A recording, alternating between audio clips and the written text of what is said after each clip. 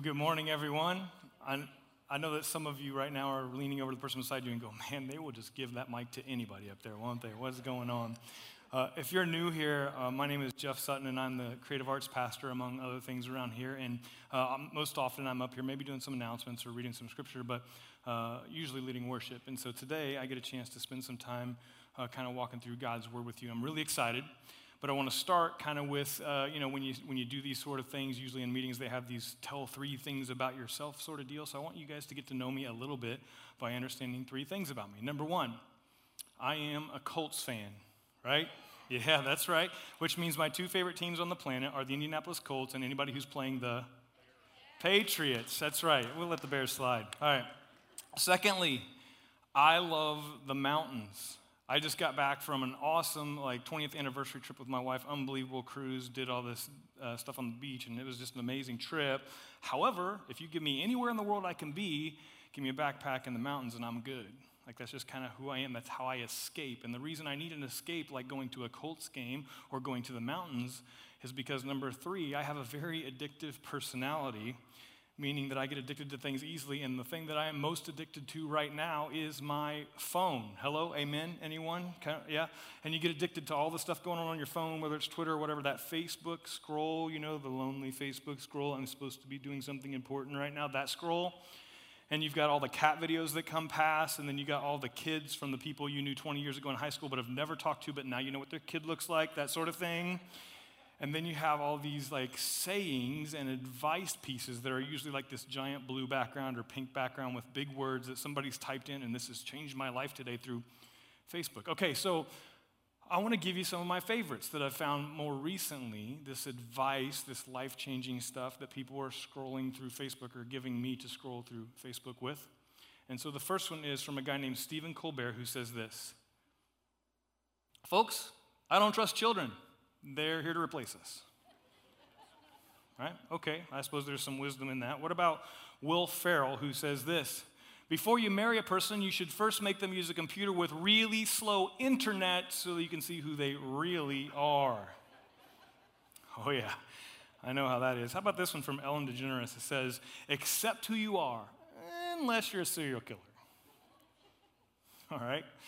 Some people try to be a little more serious and actually helpful in your walk, and so Conan O'Brien says, if you work really hard and you're kind, amazing things will happen. Okay, there may even be a little biblical truth somewhere in there. I don't know. We'll see. How about this one from Jerry Seinfeld that says, sometimes the road less traveled is less traveled for a reason, or however it is that he talks. All right, and this last one I can't really do the voice for. I couldn't do that one for that matter, but if you know who Stephen Wright is, one of my favorite guys ever, if you can do his voice in your head, if you don't know who he is, that's okay. I just want you to silently read this and let it soak in. But if you know who Stephen Wright is, in your best Stephen Wright voice in your head, read this to yourself. Right? If at first you don't succeed, skydiving is definitely not the sport for you. Okay, so we're having a little fun with this morning, but the reality is there is no shortage of people trying to give well-meaning advice to us, right? And most of the time, it tends to sound right or good or helpful. It helps us feel better. It helps us inspires us to pull ourselves up by the bootstraps, whatever that exactly means, and keep plugging away, right? But what if the advice could actually be wrong? Even worse, what if the advice is supposed to be a saying from the Bible and it could actually be wrong? What if it's not what the Bible says at all? Well, that could become downright dangerous. So let me give you an example of some of the kinds of statements that we're talking about. And if you've heard one of these statements or believe one of these statements, awesome, just raise your hand. We want to kind of get a gauge of where we are in the room. So number 1, who has heard God helps those who help themselves, right? Okay, pretty standard thing that I've heard a lot of times, and maybe there's some truth there. We have a certain responsibility. God doesn't want us to be lazy, right? Okay, what about number 2? God just wants me to be happy, right? I mean, that stands to reason. Why would God want us to be angry or sad all the time? Okay, cool. What about this one? Only God can judge me. I've heard that a few times, okay? God is the ultimate judge. Okay, cool. This one's really weird to me. I'm not quite sure what this advice is supposed to do for us, but when God closes a door, he opens a window, right? that sounds like terrible advice, or if you're in the wrong state of mind and work on, say, the 10th floor, for instance. I don't know what they're trying to do with that. But the reality is that sayings like these could be from the Bible, but we're not going to leave that to chance during this series. During this series, we want to test and maybe even debunk some of these sayings, but more importantly, we want you to understand, to learn how to test these sort of things yourself against the Bible. And so we're going to give you some simple tools. Now, there's all kinds of ways, all kinds of methods to study the Bible, and there's some great ones out there. We're going to give you 3 very simple ones to get you started, and it's what we'll use every single week as we go through this. So the tools we're going to use are these. One is context, right? You guys have heard of the word context. You know, context is king, people like to say. The point is this: who and what is actually being addressed in this moment, okay? Pretty straightforward. We'll get to that in a second. The second one we're going to use is biblical theology. Now, the definition I'm going to give you is going to confuse you even more for a second, but we'll come back, I promise. It's reading the Bible through the Bible. Awesome, Jeff. You're crazy. Okay, the third one is Christ lens. Now, Christ lens, we've actually touched on whether we've called it that before or not in a few series back when we talked about kind of that timeline of the story of God and how everything before Jesus points to him and everything after Jesus points back to him. And so Christ lens is really about how does this statement point to Jesus or help us learn something about Jesus. And so those are the 3 tests or tools that we're going to use during this entire series. So are you ready? Let's start with the big one. Here we go. Ready? How many of you have heard or believe God won't give you more than you can handle? Okay? That sounds good, right? That means that in this life, God has equipped you with all that you need to take on anything. It's empowering. It's inspiring. It's kind of terrifying, right?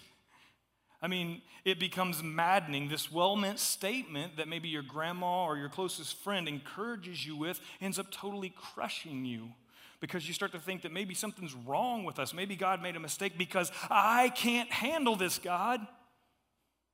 Wow, he's yelling. That got real really fast. Okay, I get it. Let's look at these tools and try to figure this out. So remember, we're going to go, by the way, I think there is a verse that this originates in. If you want to turn ahead of time and be ready, 1 Corinthians 10, verse 13 is what we're going to hit in a second. But remember, a well-meant encouragement, if false, has the potential to be dangerous. So let's use this tool, starting with context, to test this. 1 Corinthians 10, verse 13. No temptation has overtaken you except what is common to mankind. And God is faithful. He will not let you be tempted beyond what you can bear. But when you are tempted, he will also provide a way out so you can endure it. Maybe that's the window verse. I'm not sure. But the whole point is, this sounds a little bit like that saying, right? Maybe this is actually true.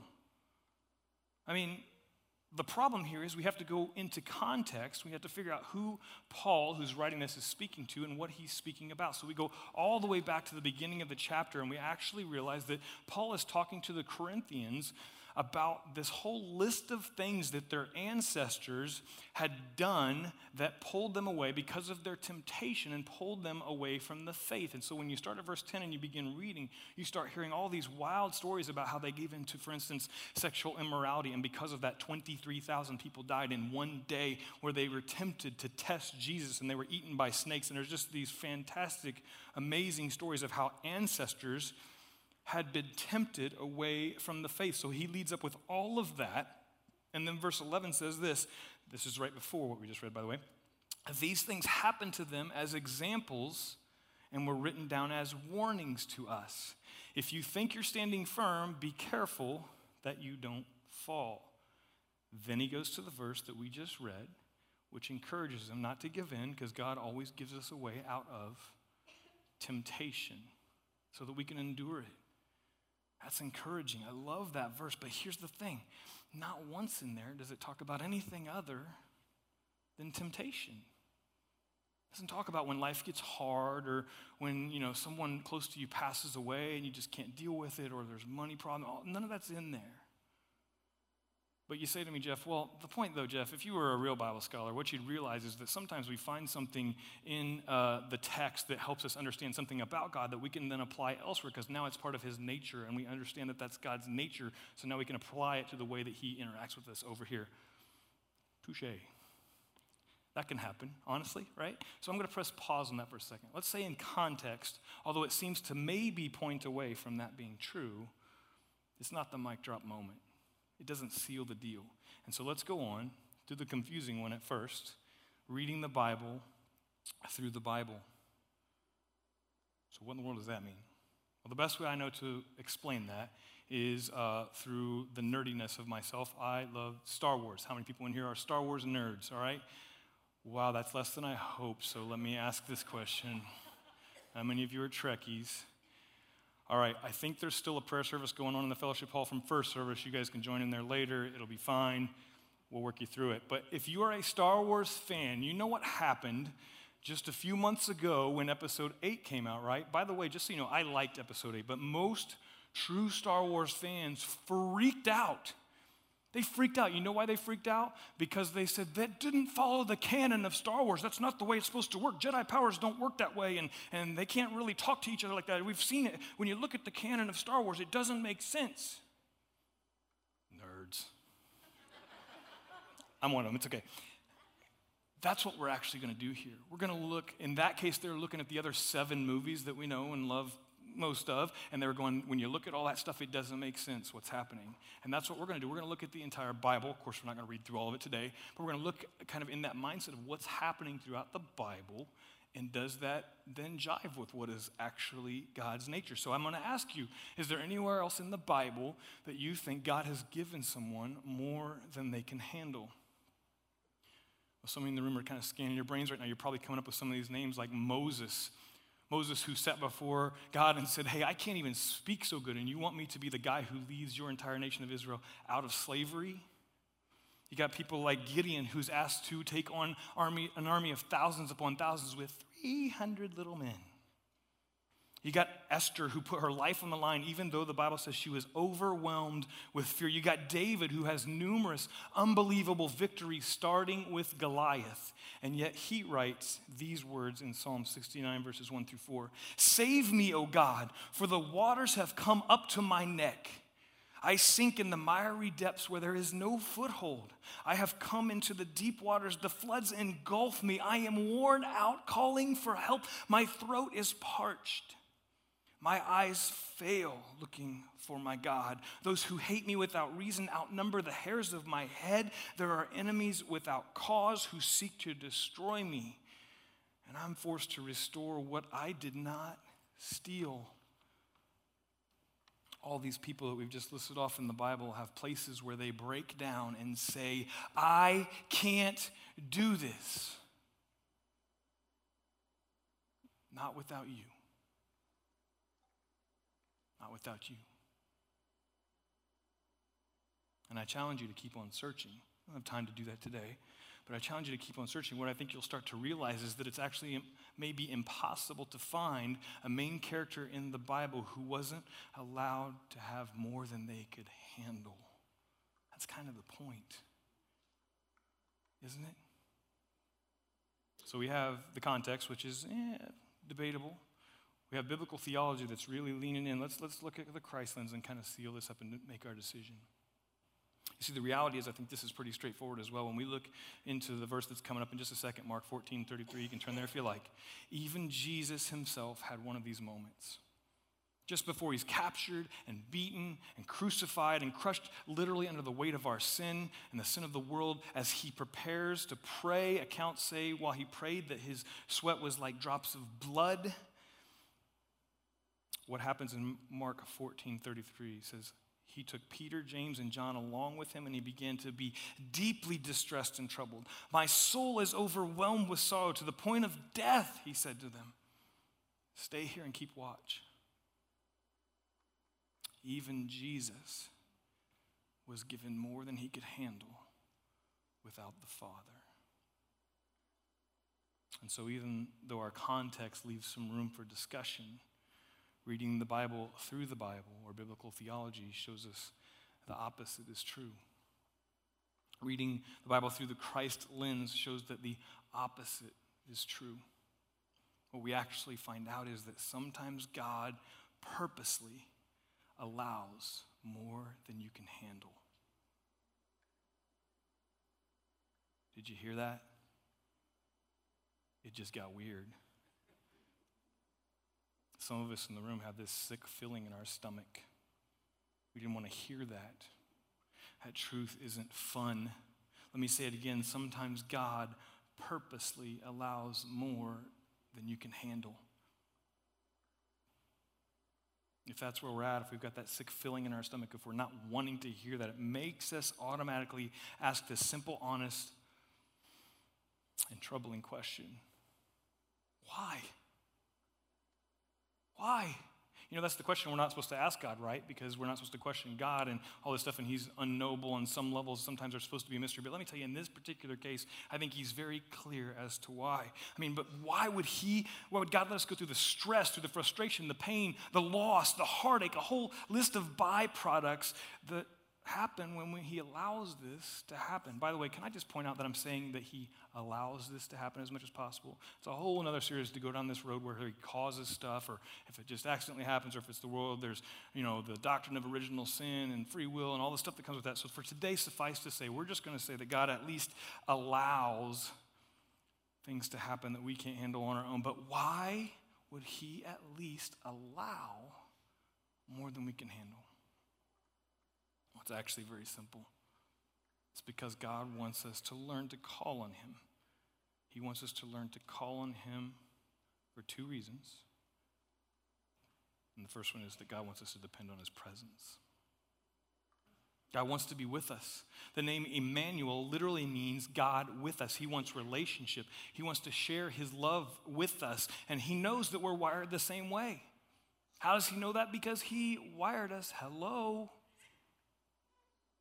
He knows that we were created that way. He knows what's best for us. As early as Genesis, the Bible says that God knew it was not good for man to be alone. He created us to need one another. Most importantly, he created us to need God. The problem is we don't always get that, right? When life's going good, especially when things are going really good, we fall into this false kind of security, and we think that we're all that, and maybe we can handle life on our own, and maybe that we do actually have everything under control. And it's only when we begin to become overwhelmed with life, often to the point we can no longer do it on our own, that we realize we were never meant to do it alone. I lost my father a few years back, and love him, great man of God. Got some cool stories about him, but the reality is he had some interesting parental techniques. I still remember when I was a kid, we used to go to this store called Fleet Supply. I don't think they even had it around here. It got bought out by Big R, but it's similar to like Rural King, Farm and Fleet, that sort of a store. And we'd go there all the time, and as a little kid, I knew that way back in the corner, there was actually some great toys. It was a great store. There was some farm machinery toys, and there was little horses, and sometimes if you're lucky, there might even be like some G.I. Joe back there. And it was really cool, but the thing that stunk is that most of the time my dad was going there because he needed a part for the tractor, or he needed a piece for the fence, or he's doing all this stuff that was super boring to like a 3, 4, 5-year-old, right? And he'd walk in and he'd go, "Hey, son, I'm sorry. Like, hey, we're in a hurry. We're not going to have time to go mess around with toys and stuff. Could you come and help me? I need to go get this thing." And so here I am, little 4-year-old boy, whatever, walking along with Dad. He goes back and he leans down. I specifically remember this. He was looking at a salt block for cows to lick on. If you're a farmer, you get that. The rest of you are going, "What?" Anyway, but he's staring at this thing. He's kind of reading the directions. And here I am, little 4-year-old, maybe 5-year-old Jeff. And I start to ease my way back. I started thinking, I can get away with this. And I start to look, and he's way into those directions, and I start to ease my way around the corner. He's not looking. I can do this. And I start to walk my way down the store, and I start to go faster and faster, and finally I run, and I get all the way back there, and there's toys galore. It's amazing. There's horses, and there's tractors, and there's G.I. Joe. Right there it is, and there's a new figure. I'm good to go. Yeah, I'm having so much fun. And a couple minutes in, I go, "Oh, how am I going to buy this? Wait a second. I don't see Dad. How am I going to get home? If I don't get home, how am I ever going to eat again? How am I going to sleep? How am I going to get to school? I think I need my dad." And I started to walk around. Now, I don't know this for sure, but knowing how my dad, the nature of my dad, is not only did he probably know what was going on and kind of follow me to teach me a lesson, but he was hiding behind the thing, not letting me find him until the point came where I burst into tears and said, "Help, Dad!" I realized that I actually was supposed to need him. the more I think about it, the more I believe that the first genuine, honest words that any of us ever say to God is some form of help. Save me. I can't do this on my own. Please. I mean, the world's most famous prayer, say it with me if you know it. God, if you just get me out of this, I promise I will never do blank again. I will never drink again. I will never cheat again. I will never waste my money again. I will never eat White Castle again.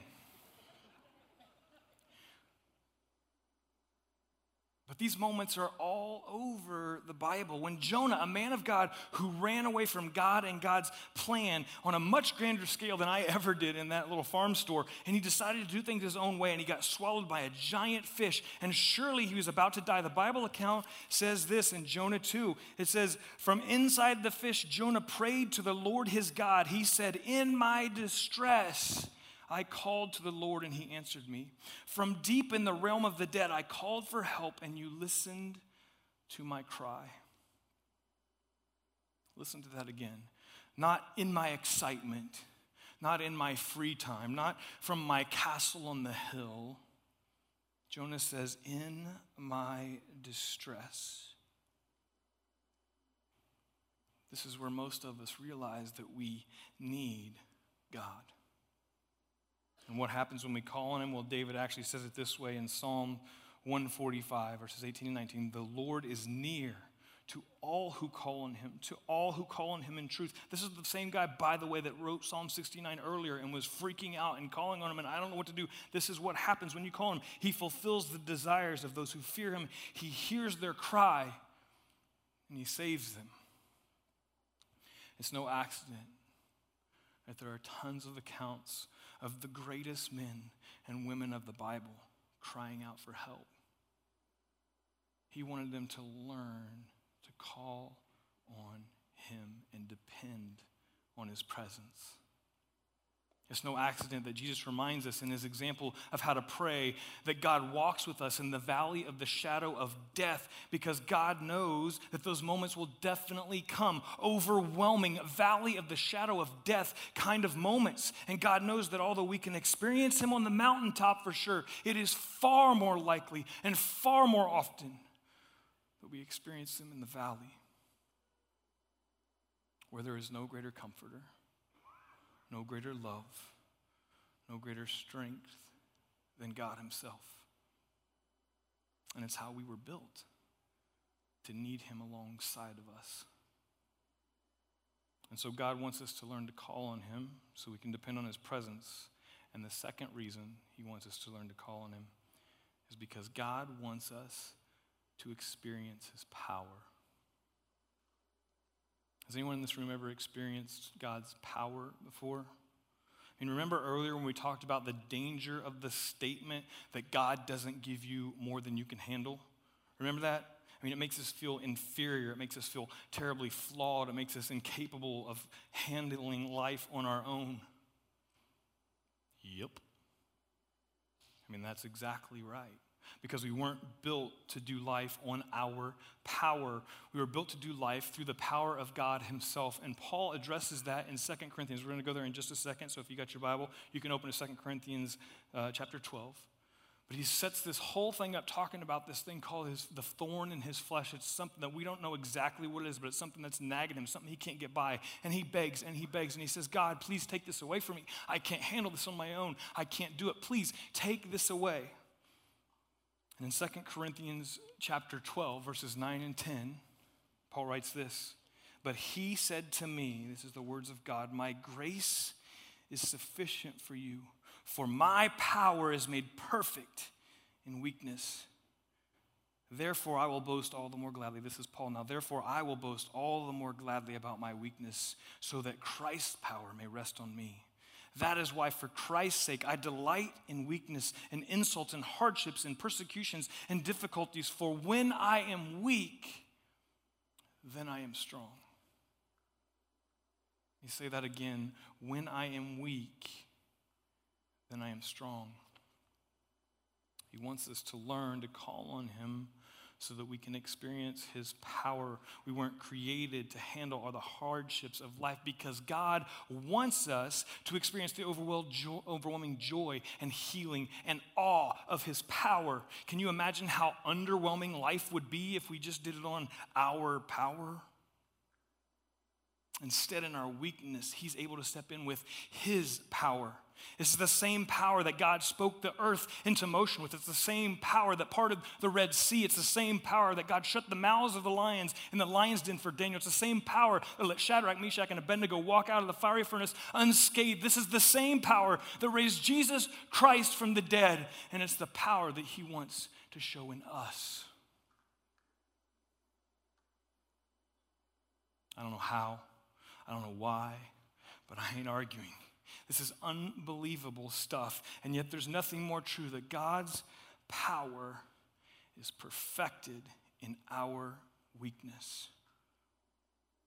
And I don't think it just happened in Bible times. Again, I'm not here to argue over whether it looks like some guy in a shiny suit smacking you in the head and you fall over, or whether it looks like a bunch of family and friends gathered, hands clasped around a hospital bed praying. But I believe there are people that no longer have cancer because of the power of God. I believe there are people who are no longer enslaved to their addictions because of the power of God.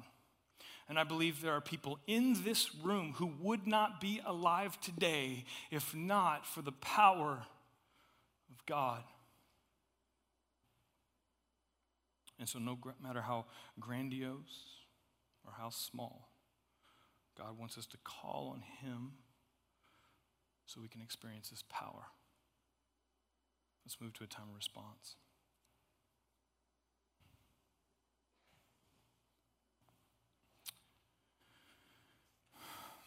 One of my favorite stories from my ministry is about a friend of mine I met in college named Todd. Todd was this kid that grew up in a Christian home, and he kind of knew all the Jesus stuff. He actually even tried to follow it all through high school. His parents were great Christian people and all this stuff. And then he went to college and figured something out. He figured out that mommy and daddy weren't there. He did all the stuff you expect at college and more. He decided it was time to start drinking, and this is a kid, by the way, who had a giant scholarship. He was basically paid to go to school, had the presidential scholarship, and started to throw that away, started to party, started to drink, started getting drugs, starting to do the wrong thing, became a DJ, started a business, ended up going and touring around with these huge bands, doing light shows, and then imagine the scene, the parties, the grossness, just all that went with it. And Todd had knew what he was taught when he was younger, and that this was not it. And so he tried several times. He kind of went, man, this is the wrong path. I can't be doing this. And he kept on trying to get out of it. He tried to stop drinking. He tried to stop hanging out with those bad friends. He tried to get back on track into school and all that stuff. But the reality is he was flunking out. He had thousands and thousands of dollars of debt because of this business he started and all the money he'd squandered at college. And his friend asked him to this New Year's Eve party, and he knew he shouldn't go, but hey, it's New Year's Eve. So he went to this party, and the first thing in the door, somebody handed him something he'd never taken before, and he popped it in his mouth, and little do you know, just a little bit longer beyond that, he was lost. He tells me he was in this crazy world where he actually could not speak. He could only laugh for 2 hours. His only language was laughter. The people talking to him and the people he was talking to, just laughing. 2 hours. His friends confirmed it. And he walked around the house. He was freaking out. This is not anything he'd ever experienced before. He didn't know what to do, so he tries to find his way out of the house. And for 4 hours, he wandered around a house, which was a huge house with 4 very, out in the open doors. He couldn't find his way out of the house because he was so messed up. In the meantime, he walked through rooms and saw things. He said, like a clock jumped off the wall and went, boo, and just weird stuff. Finally, by the grace of God, he found the door and he walked outside 2 miles from his house. Somehow, a 2-mile walk in a direction, how he got there, who knows. But Todd was taken care of, and he's walking through a parking lot, and this kind of matrix moment, he says, happens, and he's in outer space, and he's all over the place, and all this stuff's happening. He doesn't know what's going on, and the last thing he can remember is somehow laying in his bed, looking up at the ceiling and watching what people who are on drugs see, little elephants or whatever, and finally falling asleep. Next morning, he tells me he woke up. He was at his wit's end. He couldn't do it anymore. He called a friend of his and started to talk to him, and he said one word when his friend answered the phone. He said, "Help! I can't do this on my own." And his friend said, I don't know if you know this, but I've been praying for you for 3 years since you left for college. I can tell you who can help you. And on the floor of that basement, Todd began to trade the mess for the presence of God, for the power of God. And he went home and he got welcomed by this awesome church around him, and they loved on him, and they helped him understand that he actually loved doing student ministry, and he got involved with that and just started to see the power of God in that and went on to school.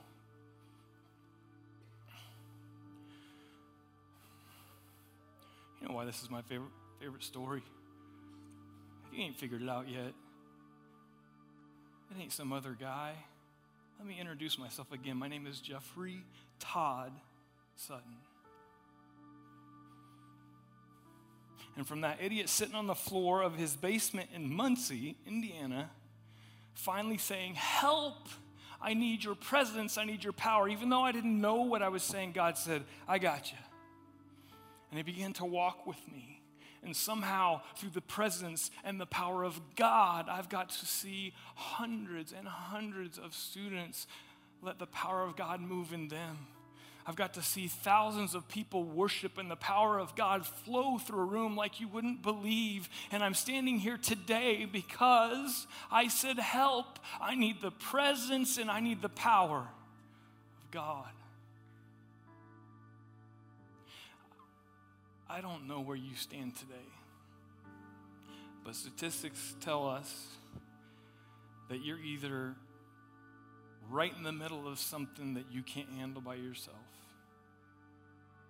You just came out of something you couldn't handle by yourself, or you're about to go into something you can't handle by yourself. I don't know what it is. I don't know if it's work, if it's financial trouble, if it's broken relationship, if it's health issues, if it's heartbreaking loss. I don't know. But here's the thing. I need you to understand this for real. God will sometimes allow more than you can handle. He doesn't do it to crush you, not to finish you off, not to be downright mean. He allows it so he can draw you into his presence. He allows it so he can let you experience his power. And so maybe your point of action today is to actually, genuinely, for the first time, say to God, "Help. I need your presence." Let me tell you something. You won't be the first. It may not even be your first time saying that. But you will join a long line of imperfect, often weak people who get to experience the presence of God and get to experience the power of God. And can I tell you something? It's the same power that David and Gideon and Moses and Esther and Todd get to experience. And that can start right here and now. Would you pray with me?